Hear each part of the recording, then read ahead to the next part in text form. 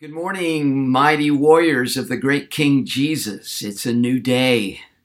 We're in 1 Corinthians 12, and it's a great passage to teach us about the beautiful concept of interdependency in love.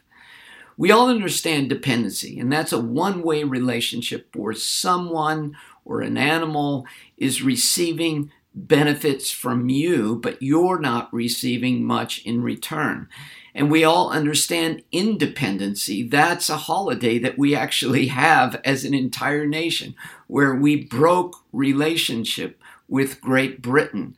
But what about interdependency, where there is a relationship that is beautiful and interactive, and perhaps it even describes the relationship of the three persons of the Trinity? So in 1 Corinthians 12, Paul uses an analogy from the human body to describe this interdependency we have with each other as members of the church. He says in verse 12, just as a body, the one has many parts, but all of its many parts form one body, so it is with Christ.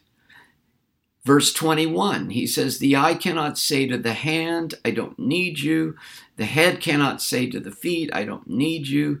So that there should be no division, verse 25, in the body of Christ. No division, but that its parts should have equal concern for each other. If one part suffers, every part suffers with it.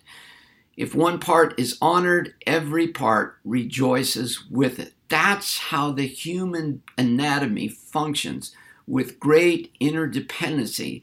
And he's inviting us as the body of Christ, the church, our church, each church, to function with this interdependency where we all contribute to the whole.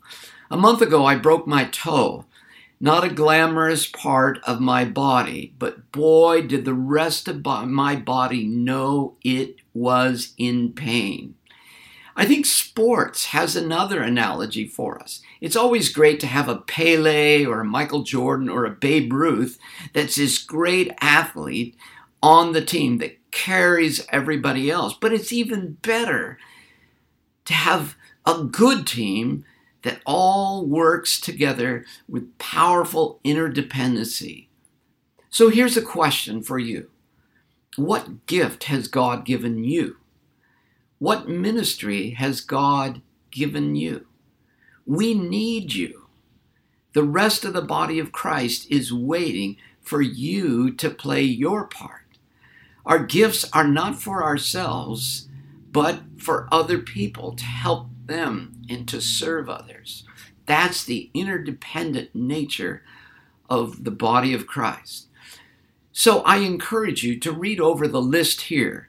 It's found in primarily in verses 7 through 10 of chapter 12, or turn over to Romans 12 to see another list for starters. I don't think these lists are exhaustive.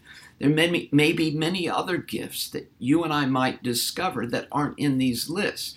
But it's a good and important place to start.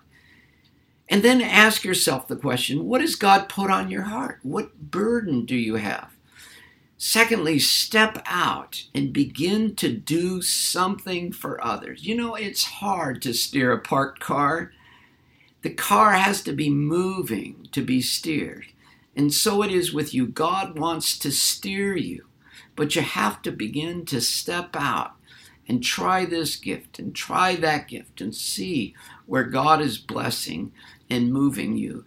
And gradually, He will reveal the gifts that He has given you for the rest of the body.